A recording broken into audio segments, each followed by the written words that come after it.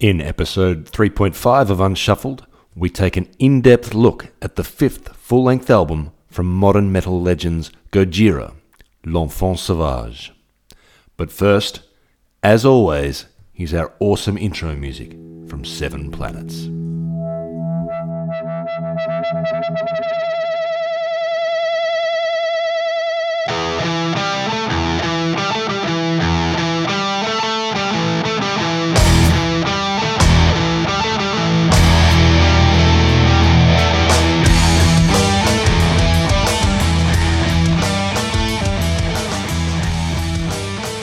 Scotty D.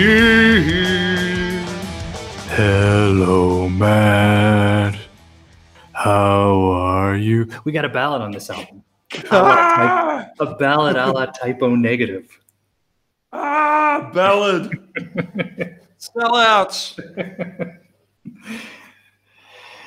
Yeah. They've gone commercial. They've put a ballad on. Remember when Metallica did their first ballad? The backlash that band got. My God. There was, so for us, it's been a couple of weeks, right?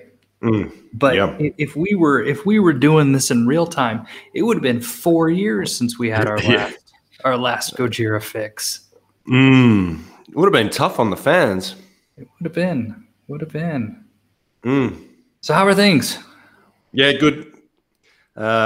Just gearing up for Christmas. So happy Christmas to our listeners, or whatever. If you're listening to it at some point in the future, just think of the next holiday that's coming up and happy that one. Speaking of Metallica, we spoke briefly about them and the role of Jason Newsted on our last podcast. And I have recently discovered a new version. Now, there's been a few of these over the years, and Justice for All is widely recognized as a great album, but where's the bass? And there's been a few attempts to sort of reconstruct the bass and remaster it. But I saw one version put out by the Bass Channel, which is a YouTube channel for bass players. And there's a guy just playing the bass that should be audible on the album. And it's fantastic. It gives a whole new lease of life to the album. So I'll link to it in the show notes, listener. This is my preferred way, my preferred version of And Justice for All. They've taken it and they've improved it, and it's brilliant. So check that out, please. So, but it's Newsted, right? Well, Newsted his name is on the credits, and he was in the studio playing bass, but he was just squeezed out in the mix. Right. So basically, it's just they just brought the volume up on his playing. It's not somebody. This is just some dude, but he's playing what Newsted played. So It's not Newsted, and it's different because Newsted used a pick, and this guy's picking the strings with his fingers. So it's a slightly different style, but he's a very good bass player, whoever it is. And I think I prefer this to the ones that have tried to sort of isolate Newsted's bass and remix it. This one actually, I think, takes it. Is a bit better. I think that bass needed to be re-recorded rather than, drawn out of the mix somehow. It's really good. Oh, yeah. Well, that's interesting. I look forward to checking it out in the show notes. Yeah. But otherwise, things are good here, and I hope things are with you too. You've got a little holiday coming up, so that should be a nice chance to relax and listen to our next album. And it will. We're gonna do a little beach holiday. Nobody's leaving the country, so we'll be doing an Indonesian Christmas. Have you ever had a hot Christmas before? No, it's funny because we were just talking. I was swimming today. Yep. I was swimming in the pool with the wife, the kids. We're all swimming in the pool, and we're just reflecting on the fact that we've never had a hot Christmas. Yeah. So this will be. It won't feel like Christmas to you, but I'm in the depths of a European winter here, and it doesn't feel like Christmas to me either. So right. Christmas to me is barbecues and sunshine and cold beverages. We've role reversed. Yeah. Well, let me know how you go with it. Well, enjoy that. Thank you. You as well. I see you're wearing nobody can see you, but you're wearing a toque and a flannel and a scarf right now. Yeah, well, The heater makes too much noise here, so I've turned it off. Yeah. So, all right. Well, should we get into this? Before we get into the album du jour, let me just remind our listeners who we are. We are Unshuffled, that you are listening to. We are bringing back the album. We recognize that an album is the best way to listen to music. Modern technology has changed the way we listen to music for the worse, I believe. We're trying to take things back to the good old days when you buy an album and you'd listen to it and you'd listen to it and you'd listen to it again. We are working through band by band, album by album, track by track, bands that we know we should have listened to, but we have never got around to it. We're two heavy music fans, but there's always a band that you've missed that's in the back of your mind. I should check them out someday. So we're doing that. Our current band is Gojira. We are now on their, fifth album are we up to? Yes. I've lost count. Something like that. It is fifth. Okay. It's called L'Enfant Sauvage, which is a lovely French phrase from a French band. They sing in English, and I don't think there's any. They have sort of scattered some French lyrics throughout in the past. I don't think there's any French on this album, though. But the title is French, L'Enfant Sauvage. So we're going to dive into it. We're going to break it down track by track after we discuss, the production and the cover and a few other things. Just to remind a listener, if you haven't listened or heard this album yourself, you should stop the podcast now. You should go and track it down, preferably a physical copy, but otherwise it's downloadable. This is their first one on Roadrunner, so I think you have to go. If you go to Gojira Music or just Google it, you'll find it. You should listen to this album in full at least once, but preferably a few more times. Make your own opinion and consider what we're saying as a sort of companion piece to the listening that you've already done. That being said, let's get into it. Scott's going to fill us in on the credits and the other sort of technical details around the album. So let's hear it, Scott. So as I mentioned at the top, this is released in June 25th in 2012, and it's almost close to 4 years between this one and The Way of All Flesh. Now, I would assume that it's just massive touring, and I mean the band, right? It's just been a slow, since From Mars to Sirius, I guess just that steady incline in popularity, which I'm assuming would explain a gap of 4 years. But up until this point, there had been about 2 years between albums. Before. Yeah, there was that heavy touring schedule. There was also a change of living arrangements for the band or the sort of driving force, Joe Duplantier, who moved to New York at some point between the previous album and this one, and a change of label as well. So they've moved now into the big time as far as labels are concerned, and this is their first release on the Roadrunner label. And it was produced by Joe Duplantier and then Josh Wilbur. It was recorded at Spin Studios in Long Island, New York. So he's getting closer to Queens, where eventually their studio is going to be built and albums will be recorded. The lineup has not changed. I'm glad they didn't go with like The Wild Child and they went ahead and went with the French, because then it sort of sounded like a bad Motley Crue song. Yeah, well, as it is, I think it sounds like a new fragrance from Jean-Paul Gaultier or something. I'm just looking at Josh Wilbur's CV. Oh, right. At the moment. He has done a lot of metal, but also some things outside of metal, I can see. LCD Sound System, for example.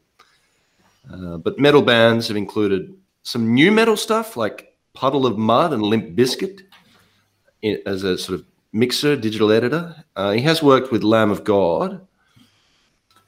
Yeah, did a lot of work with Lamb of God, and they also had Randy Blythe. So there's obviously a big connection here with Lamb of God. Perhaps that's how they got in touch with him. Avenged Sevenfold, as well as Pink.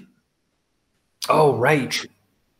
So Avril Lavigne. So there's a real sort of range of artists that Josh Wilbur works with. But there's plenty of metal bands on his list. Hatebreed, Trapped, who are they're having their critics at the moment. Trapped on Twitter that caused a bit of controversy lately. But yeah, I mean the big one from metal circles would be Lamb of God, as well as Avenged Sevenfold and Hatebreed. So there's some big names in the sort of newish kind of metal movement that Josh Wilbur has worked with. So should we talk about the artwork right now before we go into the tracks? Yeah, well, I've got the physical copy here because I can do that. I must say the CD cover is... I guess CDs went through a phase around 2000 to 2010 where they sort of said, if people are going to buy the CDs, we need to throw everything at the packaging. We need to make these really amazing 50-page booklets and extra things in the pack. And then at some point they just gave up and said, you know what, let's just try and save money now because no one's buying CDs and no one ever will, no matter what we do. And I think this is the first one in that phase. This is a much smaller booklet. We don't have the same degree of artistic photography that Joe's sister Gabrielle Duplantier had put into the previous ones. There is a band photo by her, but much less artistic thought into the booklet that goes with the CD. And I got to say, what do you think of the artwork? The album cover. This one, I'm going to go ahead with it. We talked about this. I think this is my favorite. I like the whole, you've got this whole idea of the shadow of the head with the tree, right? That is sort of representing the savage. And then behind it, sort of that city that awaits, right? That journey from the foreground to the background. If this album is what, I guess that sort of that personal journey of Joe Duplantier as sort of reflected through the lyrics, I think the album cover captures that perfectly. I've got the opposite thought. This is my least favorite album cover of theirs. I mean, it's got the flames and the tree that we've seen on previous, so that it's consistent. I don't know. It's just a bit. To me, it's a bit of a Microsoft Paint job gone wrong. I don't know. I like the images, but I don't know. I'm gone wrong. I'm not an art critic, but this appealed to me least. And interestingly, Joe doesn't do the art on the next album, so maybe he sort of recognized that he'd come to the end of his visual artistry. Stop it. He recognized he couldn't do any better. Maybe, yeah. Well, we'll leave our listeners to decide love or hate, but we have different opinions on that. Well, I'm curious to see where our opinions go with the album in general now. Yeah, well, we have not discussed this at all, listeners. So normally there's a text at least. Normally there's a little bit of an inkling. The bow, but there's been nothing this time. Nothing at all. We are completely going in cold here. All right. Before we get to the thoughts overall on the album, let's go track by track, and then we'll summarize at the end. So track 1 is Explosia. I think this is a great opening track. I think that Gojira they typically have great opening tracks. I think this one's no different.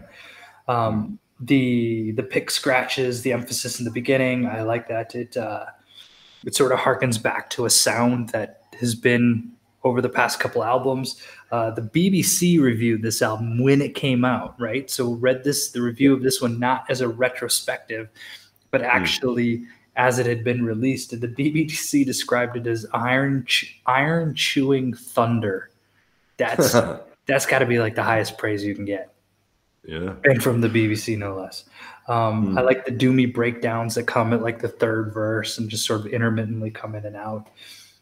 There's I linked it in the show notes, but there's recorded filming of a live performance at Webster Hall in New York, which is just so good.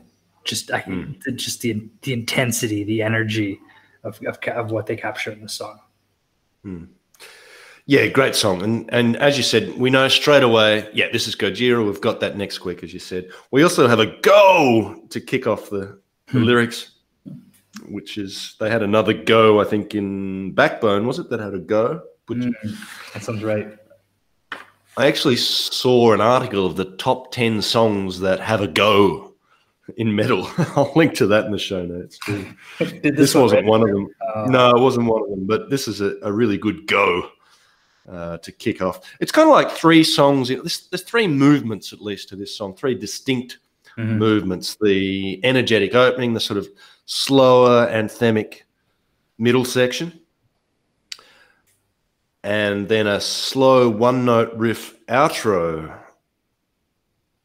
So, and the outros throughout this album, and I'll just foreshadow, there are a lot of good outros on this album.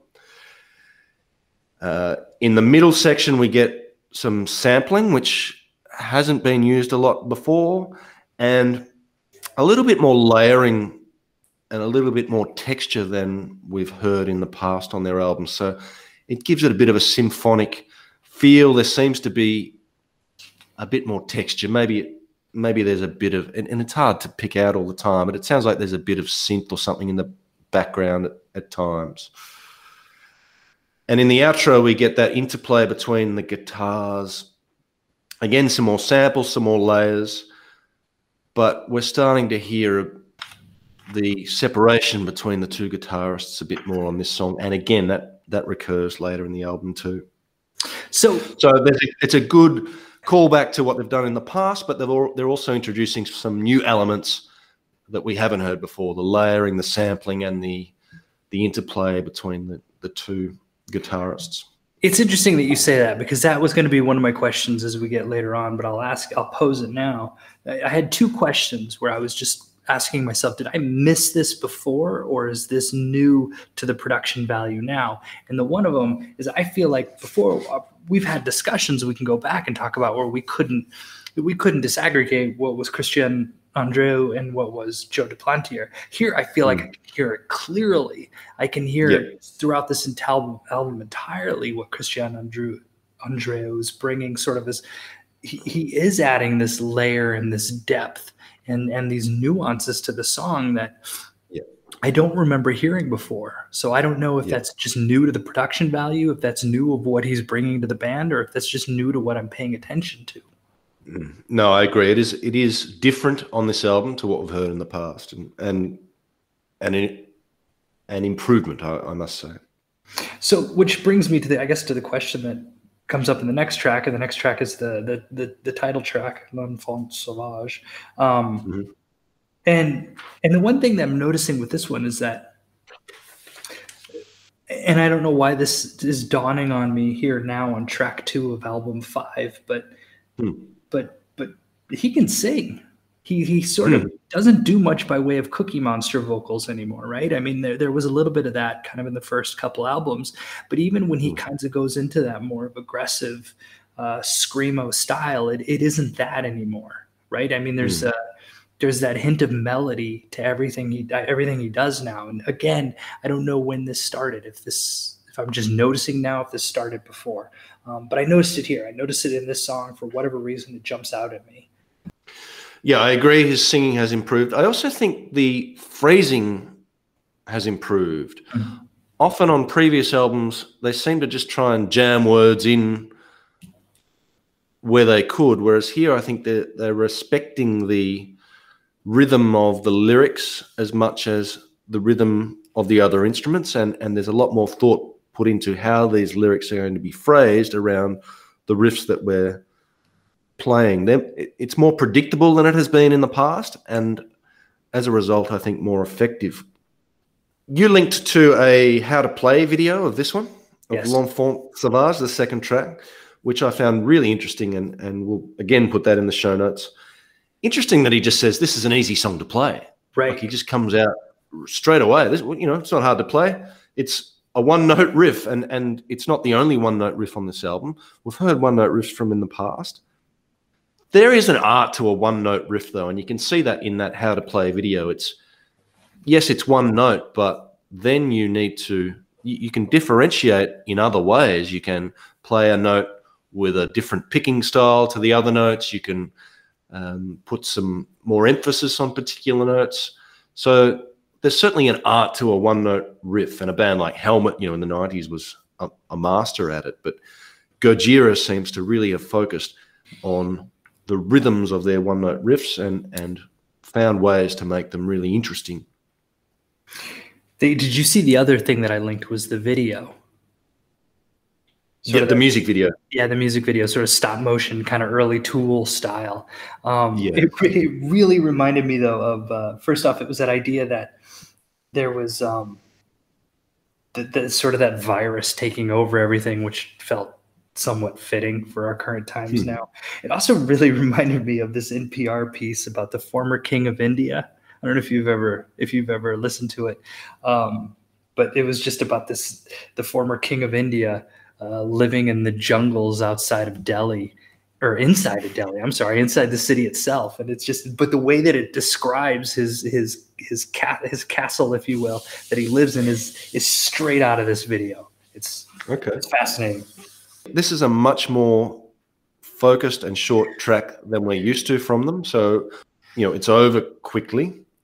Again, there's use of background sounds. There's a didgeridoo or some sort of native indigenous type instrument from somewhere in the world that we've heard from them in the past, but they're using it to add layers to this song.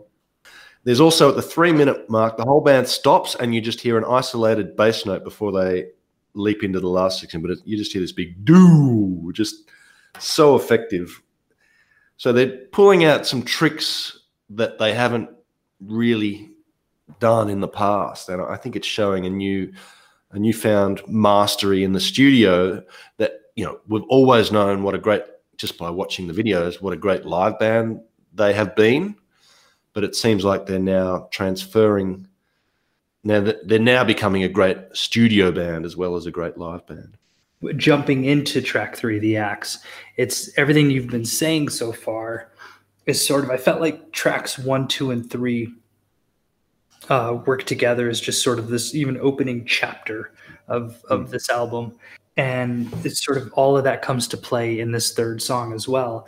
Again, but all 3 of them are playing with meter, they're playing with rhythm, they're playing with sort of this finding the complexity in the simplicity, right? And it's not simple. I mean, it is complex. Even if they are just playing one riff, it's still, there's this layer of complexity to the whole thing, as you talked about.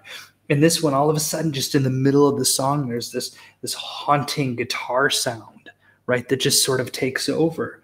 And then again, as you had mentioned, it's just got this great riff, that sort of this outro that just carries us out of this.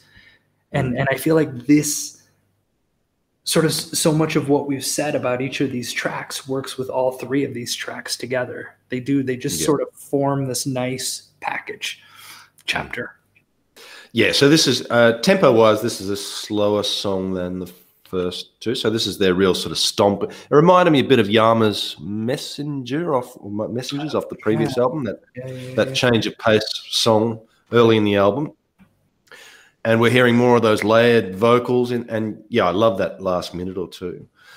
This is the first time I've made a note of it, but at this point I'm realizing that I love the sound on this album.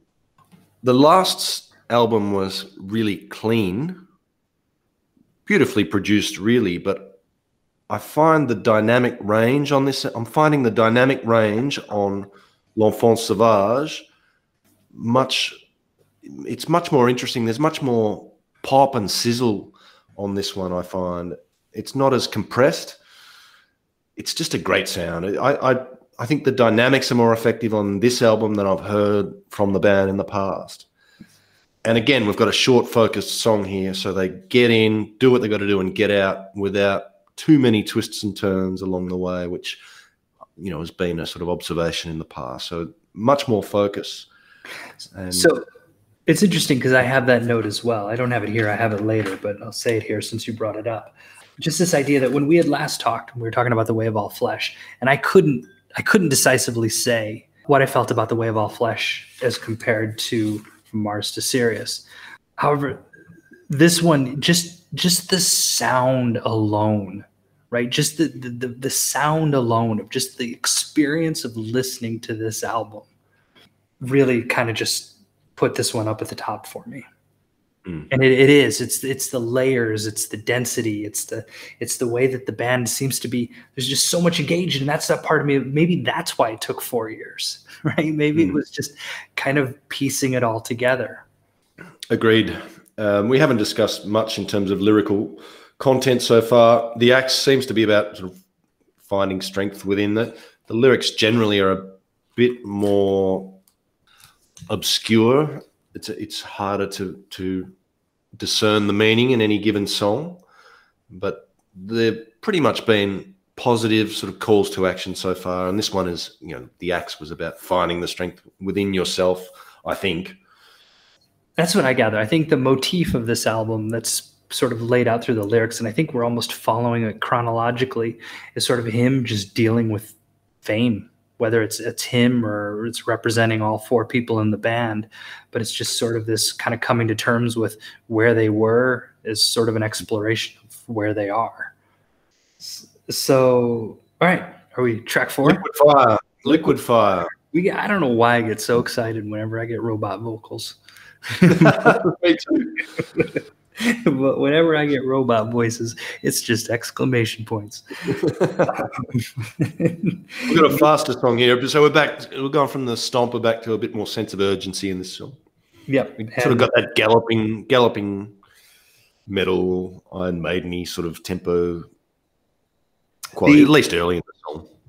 Yeah, well, and the outro from the Axe does feed nicely into the intro of this one. But then again, as you said, there's the rhythm shifts and it sort of builds from there. Interestingly, I noticed there was we had the anthemic. There's a sort of anthemic quality in the verses, and then a galloping chorus, which is the reverse of what you would normally expect. You'd normally expect the anthemic part to be the chorus, and then you'd gallop through the verses. They've sort of switched that here, which creates a bit of interest, I think. The lyrics move from I to we, so it seems to be about rebuilding society, doing things in a better way. We build a life straight. So it seems to be about taking stock of where we are and trying to change things for the better, I guess. But yeah, let's go. Track 5, The Wild Healer. So here's why I want to jump into this one. Right. So here's what I'm finding and this is the reward of what we're doing, right? This is the reward of the fact that we're going through each album meticulously, track by track, is the fact that I'm I hear those stylistic features of now what I say, oh yeah, that's Gojira, right? But there's no way I could have identified. I think this one sort of has that 2-hand tapping sound again. They weren't even doing this in the first couple albums. This didn't come till later. And it's here in sort of this instrumental track, which I really like, and it's a diversion from everything else we've heard so far on this album. But it's that 2-handed tapping sound. There seems to be some sort of synth. I don't know if it's an actual synth or if it's a synth pedal, it's just an effect that they're using on the guitar. I like the melody. I like the other thing that I really like that they're doing with this album is that they're playing with space, right? This idea that even Mario, we haven't talked about it. We're on track 5 and we've not even mentioned his name yet. But the fact that Mario Duplantier is actually, he's doing so much with space, right? I mean, for the first 3 albums, it was just frenetic, just constant, right? It was like somebody just wound up his legs, and then, whenever his legs ran down, the song was over. And with now, there's that sort of attention to space and letting other instruments in. And we saw it in the last album. But I think this song is a great example of that.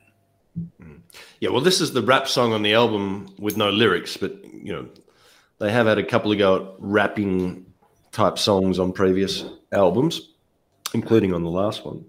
And this has the sort of rap beat, but, no lyrics. No Cypress Hill this time.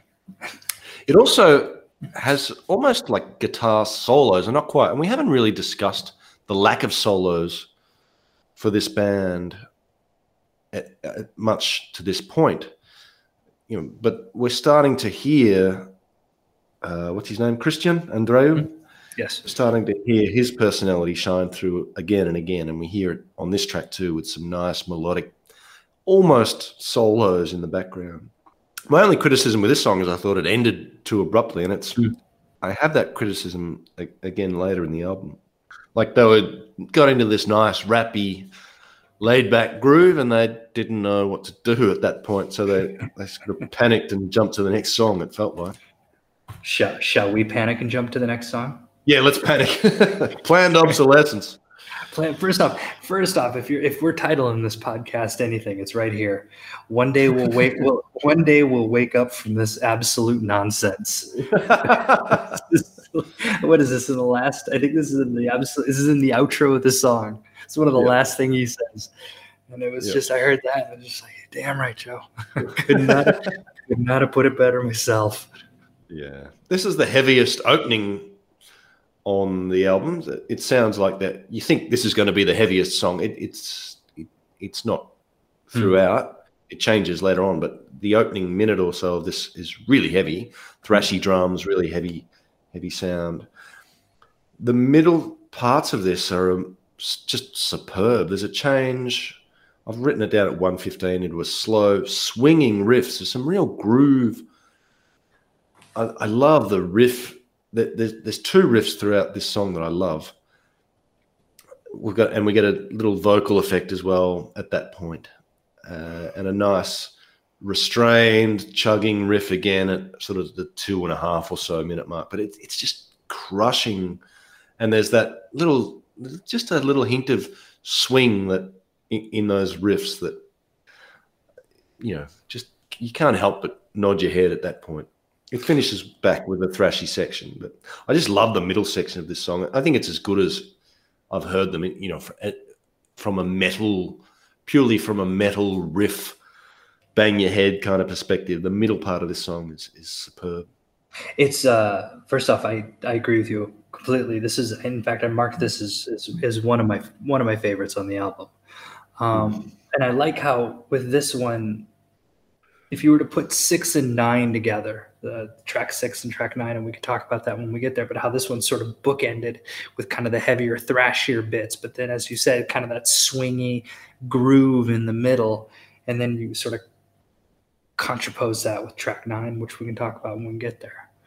But yeah, this is one of my favorites. I don't think it's my favorite, but it's definitely one of my favorites. Yeah, it's a great song, and it does have quite a different outro again, and outros. There's great outros throughout this album, but this one's a real trippy outro, quite a contrast to the rest of the song. It's got the drums almost sound like a heartbeat, and there's like some sort of synthy sound. I don't know if it's the bass again. It's hard to identify, but it fades out that last minute. Very different to the rest of it.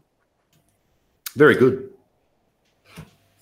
Track 7 is Mouth of Kala. You know what's interesting about this song is that, just given our own personal story, right? The fact that we both reside in Indonesia and have lived in India, and just sort of the connection of Kala to both India and Indonesia. Yeah, I believe it's a god that Indonesians, it's something to do with the doorways or something. They draw it on the doorways of their houses or something. I'm not right. So in India, Kala is a representation of Vishnu, right? It's one of the forms of Vishnu. And in Indonesia, yeah, it's something to what you're saying with regards to that. I'm not entirely clear. I do know that there's a movie came out about it, an Indonesian movie that apparently did really well a couple of years ago about Kala. Okay. I'm assuming they're talking here about the Indian version, the destructive god. Right. I am become death was that famous saying. It starts with "There's a river of time," and Kala specifically is supposed to be a representation of time. Okay. I love the second of this song. It's just drum. It just goes boom, tsh, just a kick and a snare, just a really simple opening. I love that. And then a big mid-tempo double kick opening riff. And again, we hear that separation of the chugging rhythmic riff with the melodic guitar laid over the top. So again, we get the layers and the separation between the two guitarists. So I don't know if I'm taking any of this too literally, but I'm just like lyrically, what struck me about this song was lyrically. If this song does in fact work chronological in this process of whatever, but the second verse is where he starts off by saying, "The old me didn't survive," and then goes on to say, "I'm nowhere to be found. In the air I dissolve, I'm fading away," and then comes back with that chorus of "overwhelming power, keep on burning," and then that declaration of change. Yeah, to me, lyrically, this spoke about the importance of destruction as an agent of change. You can't have change unless you're willing to destroy what has gone before. Mm-hmm. So destruction, in fact, can work in a positive way. Maybe I'm overthinking it too. Joseph Schumpeter was the economist that spoke about that. Creative destruction he was the term he phrased for the way an economy evolves by dropping off the bits you don't want and growing the bits that are working. So I guess there's a bit of Schumpeterian philosophy behind The Mouth of Carla. This is the best outros I've ever heard on this album, and we've got another one here. Just a fade out. There's an atmospheric effect. You hear it in the background, and then it sort of becomes more and more prominent as it fades out. And then leads us into The Gift of Guilt. The Gift of Guilt. All right, so this is the one that I think I'm calling my favorite. We get that two-hand tapping style again. I mean, they've harnessed that. They're comfortable with that. They know how to use that. They know how to work around it, and they're building songs off of it. But here, so what I thought was the first couple of times that I was listening to it, I'm like, man, that bass, right? And then as I started listening more, I don't think it's bass. I think what it is I think you've got somebody on the high end tapping, and I think you've got Andreu or Duplantier, but I think it's all guitar. It's just low end and high end guitar. Because when I listen more closely to the bass doesn't seem to be doing any of the tapping, right? The bass is just kind of playing more of a steady rhythm. Mm-hmm. And so this is where it was when my first time through listening to this album, where this was the song where I went, wait a minute here. There's definitely a lot more layers, and I have not been given Andreu enough credit. And so I went back and had to listen to tracks 1 through 7 again, intentionally trying to find that dual guitar and finding it in a way that I hadn't been able to before. Mm-hmm. Yeah, this is my favorite song off the album as well. I think it's my favorite song from Gojira to date. I think it's one of my favorite metal songs of the past that I've heard in the last few decades. This is I've written the word majestic. This is a magnificent example of the power and the majesty of heavy metal. It does have a really technical, sort of almost deathy middle section, but that intro and the outro, the last 2 minutes are so good. I mean, and you see it, and especially live. I mean, this as a live track, I think they play this usually as an encore in their concerts. It's the most played song off this album. It seems to be most loved by fans. And that last couple of minutes are so good.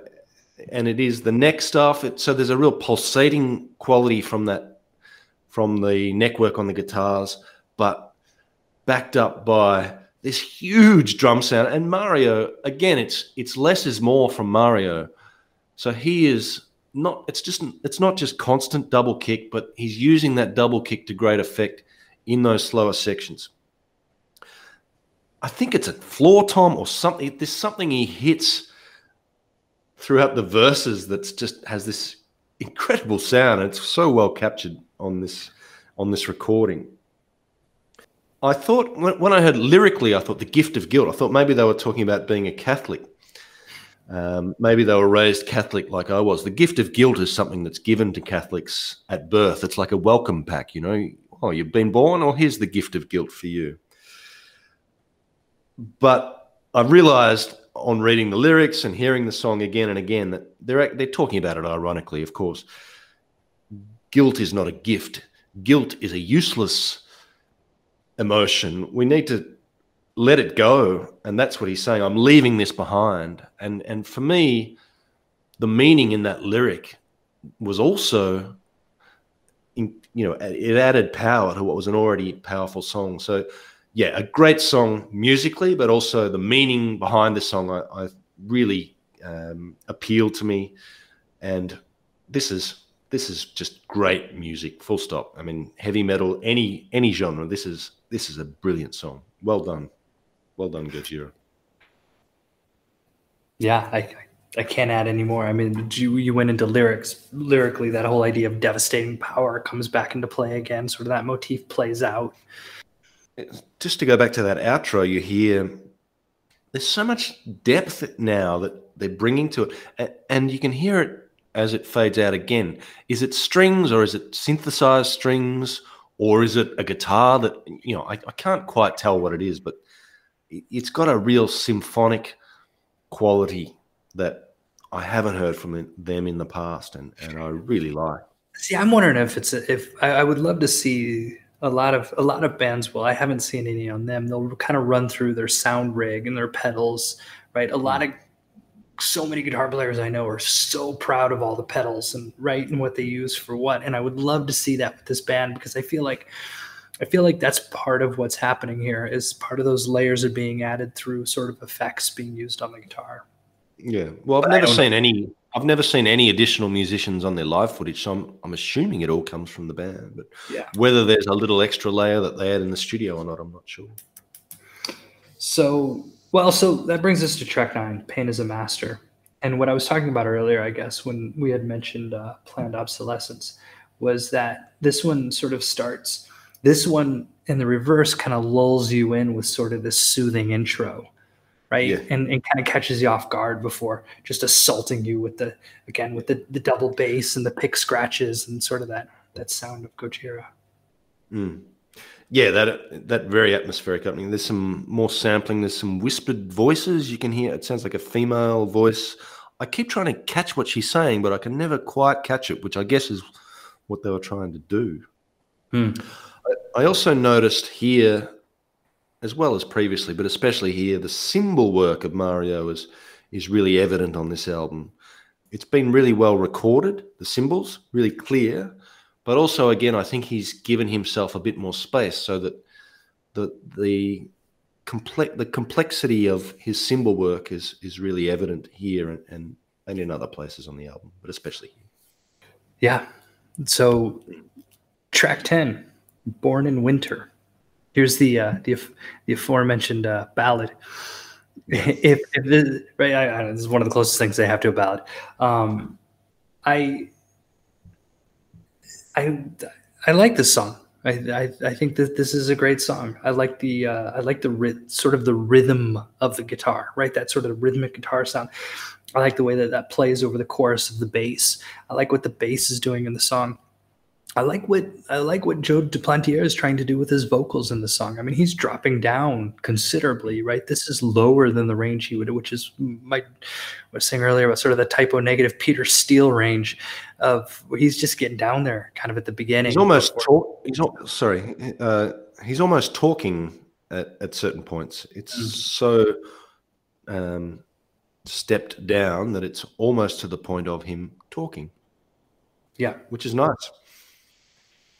But it works. It serves as, the vocals are its own instrument, but it sort of serves as that, I don't know, another layer of sound, again, to the layers, another layer of sound that's being added to it. Yep. And then there's a great sort of climax to the song, that We're All Born from the Burst of a Star, and then you get that huge explosion, and you can see it in the film clip where that sort of represents the point of conception in the film clip. It's it's got two big choruses. We go back to the acoustic guitars. It's a really positive and uplifting song with a great build-up, great dynamics. It was going to be their best song or one of their best songs, I thought. Probably not their best, but one of their better songs. But then it just kind of stopped. Did you find that? Yeah. Yes. I felt like they didn't know how to end this song, but I felt like the intro to the next track, The Fall, was really good. Yeah. And I almost felt like the intro to The Fall could have served as the outro to Born in Winter. And I don't know if that was intentional. Maybe that was the way it was supposed to work. I just think as a standalone track, Born in Winter feels so promising and yet unfulfilled. Right. It needed a winding down. It needed something, or an extra section, it needed something to tie it all up at the end there, which was a shame because the rest of it is so good. Which leads us to The Fall. And now the CD, the physical CD you have, do you have the bonus tracks? No, do you? I do. Have you heard the bonus tracks? No, I've deliberately avoided them. I kind of feel like I've got an opinion on bonus tracks. I don't like them. To me, the album is the album, and I don't want some people to have this version of the album that other people don't have. I want it to be, you don't have the Mona Lisa and the Mona Lisa with a bow tie. Mona Lisa bonus. Or the Mona Lisa with who's frowning, or like present the work of art as a finished piece, and don't give, again, it's probably part of that desire to sell or to market it in different ways to different groups and to maximize their revenue. I just don't think, I've deliberately avoided the bonus tracks because I wanted to view the 11 tracks that we've covered as the complete album, and I didn't want to be colored by the others, but I'm interested to hear about them. Okay. Should we do The Fall first, and then you can quickly talk about the bonus? Let's do The Fall, because my bonus tracks are a lot. I have a lot more questions, because I feel like this song is. Again, I had mentioned how I like the way that it sort of starts. I like the way that it feeds in. But it also, I like how it ends. Right. I felt like this song just it ended, and it was just sort of this album ended. Everything just felt like it had its right end, because normally what the last several albums is always you listen in and you get something happening at the end, or something to kind of the last track is 10 minutes long, it's 3 minutes of song, 5 minutes of space. This didn't have that. It was ended. The full package felt complete. Yeah, I agree.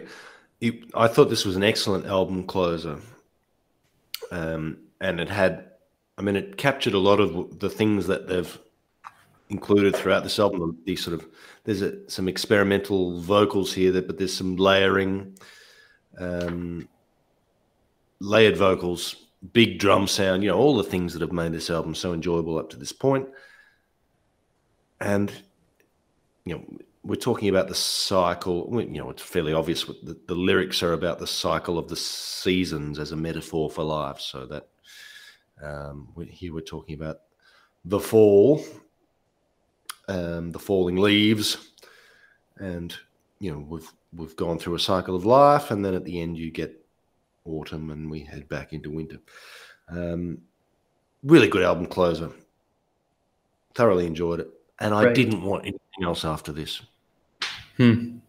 Yeah, you got 2 extra tracks. I have the 2 extra tracks, and I guess my question was, so I assumed that you had them too, because everything that I was looking at looks at like pretty much if you get the album now, it comes with 13 tracks instead of 11, but apparently that's wrong, because then my point was going to be, why are they still being called bonus tracks if that's the way that you get this? But okay, so my version ends with The Fall.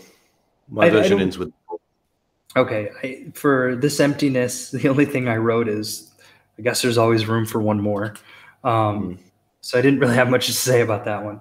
And then the track 13 is called My Last Creation. And it was interesting in the story, right? If the story goes as I was assuming it goes, sort of this chronological journey through sort of his life from whatever he was, a young lad in France to a mega metal star living in New York. It gave another definitive end, but this end felt more like the end to just what he was doing. I don't know. It didn't feel like an end to the album. It sort of felt like an end of an era. I don't know if it's making sense. But anyway. Now that we've done this, I think I'll now have a listen to the bonus tracks just out of interest, and perhaps you can. I'll find them on YouTube and link to them in the show notes for our listeners too. Yeah. So they're fine. I mean, they're fine. But do they add anything? Do they? No. Do you feel better for having heard them? Do you think more about the album for having heard them? I do not. I mean, my feeling is always if they add to the album, then include them on the album. If they don't, don't include them. Yeah, that was going to be my question as to why either they were on there or why they hadn't been on there originally, and sort of leading into that. It's purely we're on a big label now, and they've got some marketing tricks. Yeah. No, fair enough. All right, so that's that then. Okay, so we're done with the track by track breakdown. Interested to hear your thoughts. It sounds like you've had a very positive experience with this album, but let's just summarize that for our listeners now. What did you think overall on L'Enfant Sauvage? I think that this is okay. I don't know. Okay, so I think this is one of my favorite albums with regards to listening, to just the experience of listening to the album overall. Now, I don't know that I think that like Mars to Sirius, for instance, if I was to go back to just I feel like the quality of some of the songs on that album are better than the quality of some of the songs on this one. But I found the experience of listening to this album, just the sound quality of it, and as we said before, the rhythms, the meters, the dynamics, the layers they're doing with the songs I enjoyed it more, if that makes any sense. So yeah, I agree. I didn't feel as exhausted at the end of this album as I have with their previous albums. Mm. And as a result, I think this is the one I will come back to more frequently. It doesn't demand so much of you. You can just sit back and let it wash over you without having to just focus and constantly adapt to the changes and the bizarre time signatures and the jarring tempo changes, etc. This is an easier listen, and I think a more enjoyable listen as a result. I also love the sound of this. Is production-wise my favorite of theirs. The drums have never sounded better. The snare, the cymbals, the toms, and also I've got to say the bass. The sound of the bass on this, he just chugs away all through this album. In such he's there, like he's so present, the bass player on this. You get that separation between the two guitarists as well, as we've spoken about at length. Some great outros and some studio tricks that I think reward the listener as well. The sampling, the sort of symphonic effects. It's a richer overall sound and a richer overall experience, I think, without necessarily being as drop dead, wow, I can't believe they did that. It's more just, yeah, that's good music. Yeah, that's exactly what it is. It's just you enjoy listening to it. Yep. So well done, Gojira. Thoroughly enjoyed it, and really looking forward to the next one now, given that this is the direction they're evolving in. So we've both had the same favorite song, The Gift of Guilt. Yep. And it's certainly my favorite Gojira album, and one of the best, I think, metal albums of recent decades, at least that I've heard. Agreed. Let's talk band Brownlow. Yeah, let's do it. Yep. So I'm still wrestling with my 3 and my 2, so I'm just curious as to what. This, I think, for the first time, I've had real difficulty with this. I'm going to give the 3 to Mario again. If I'd heard this album in isolation, I might have not given him the 3, but I already know what he can do. So in a way, I'm rewarding him for not doing what he can do, if you know what I mean. Right. The extra space in this album is as a result of Mario's restraint, and I'm going to give him credit for that by giving him the 3. Do you want me to go on, or do you want to give your go ahead. Go ahead and go ahead. Finish yours. Okay, so Joe gets 2 again, and boring, I know, but he's obviously the creative driver on the band. I love his vocals. He is singing more and more, and his creative direction, I think, is as strong as ever. He's managed to really bring the band together as a complete unit on this album. His leadership is obvious, and yeah, he's a great front man. You can hear the passion when he sings live and also on the CD. And yeah, I think this album is a great tribute to his creative vision. For the first time, I'm going to give my one vote to Christian Andreu, the guitarist. Well, I guess he's the lead guitarist, I suppose, but there's no solos. But yeah, I love the separation between the 2 guitars. I think they really work together as a team for the first time on this album. I also love the bass. So, Jean-Michel's unlucky to miss out, but it really could have gone in any order on this album. Yeah, so I think I'm going to have to go my 3 to Joe Duplantier, just for the reasons that you had mentioned, the creative force behind this, even just sort of the vocal stylings that he seems to have fallen more comfortably into.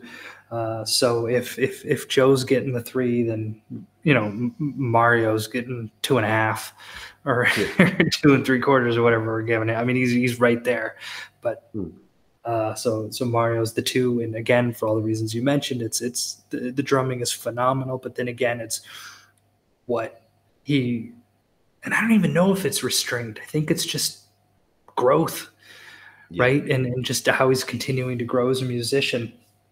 And then the number 1, I mean, it's got to be, I was so taken with the layers that I feel like Christian Andreu were adding to this album, that he was the only thing I was sure of coming into this band Brownlow was that he was my number 1, or my 1 vote.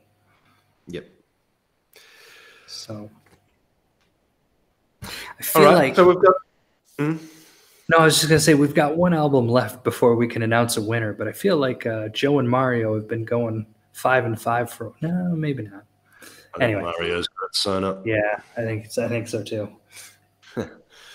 All right, so we do have 1 more album, unless they release another one anytime soon. But Magma is the next album. What are you expecting? More of this Enfant Sauvage Mark II, or do you expect them to keep evolving and keep simplifying, keep stripping back? I have no idea, because again, it's going to be 4 years, right? I mean, so Magma is going to come out in 2016. So there's 4 years of growth and change. I have no idea what to expect. I'm really curious to hear. I know that when I go to any sort of, if you're looking up, if you go to YouTube, I feel like it's just littered with songs from Magma. So I don't know if it's because those songs are better, or if it's just because that's their most recent album. Yeah, I'm really looking forward, very excited for Magma. You've heard their most recent single as well. So yeah. Was L'Enfant Sauvage more in line with the most recent one? Yes, it was, which does sort of indicate that this might be a bridge. Yep. But yeah, L'Enfant Sauvage was definitely more in line with what, because when that track came out, I think we were still in like the first 2 albums. Because I remember talking to you and just thinking to myself, I don't know how they're going to get here from there.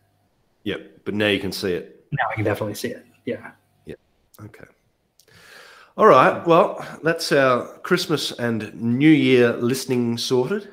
Of course, after that, we've got one more recently released Atomic Bitchwax album to cover, and then we'll have a choose our next band or two or three or however many we end up with episode after that, which I got to say, I'm so excited for our choose the next band episode. But, I'm also equally excited for Magma and the Atomic Bitchwax. So we've got some great listening coming up. I agree with all those. I've already started working on my list for that. Me too. For that band one. Yeah. And of course, you'll be doing all your listening for Magma sitting on a tropical beach. How lovely. Sitting on the beach south of the equator. It'll be with a coconut with a straw in it. The coconut with a straw. Yes, sir. Thank you, listener. So this has been Unshuffled. Thank you for joining us. Thank you for tuning in. You can contact us. Please do. You can find us. Well, we've got a website, unshuffledpod.com. We're on Twitter, @unshuffledpod. We have an email account, unshuffledpod@gmail.com. Thank you, listener. Thank you, Small Stone, for allowing us the honor of using your band Seven Planets in our opening and closing part of this podcast. The album is called Explorer. The track is called Vanguard. Be sure to track down the entire album, and you can get it on Bandcamp. Pay for it. The band deserve the money. It's a great album. It's a really good listen. Nice instrumental, groovy stuff. Really, really fun listen. So make sure you get onto that. Apart from that, happy holiday. Enjoy that beach time, Scott. Yes, thank you, listener. Thank you, Matt. You as well, and enjoy your holiday, and to everyone else. Yeah, and let's make this our last ever COVID Christmas, and we'll, before the zombie Christmas of 2021. Whatever's next. All right, thanks everyone. Thanks. Cheers.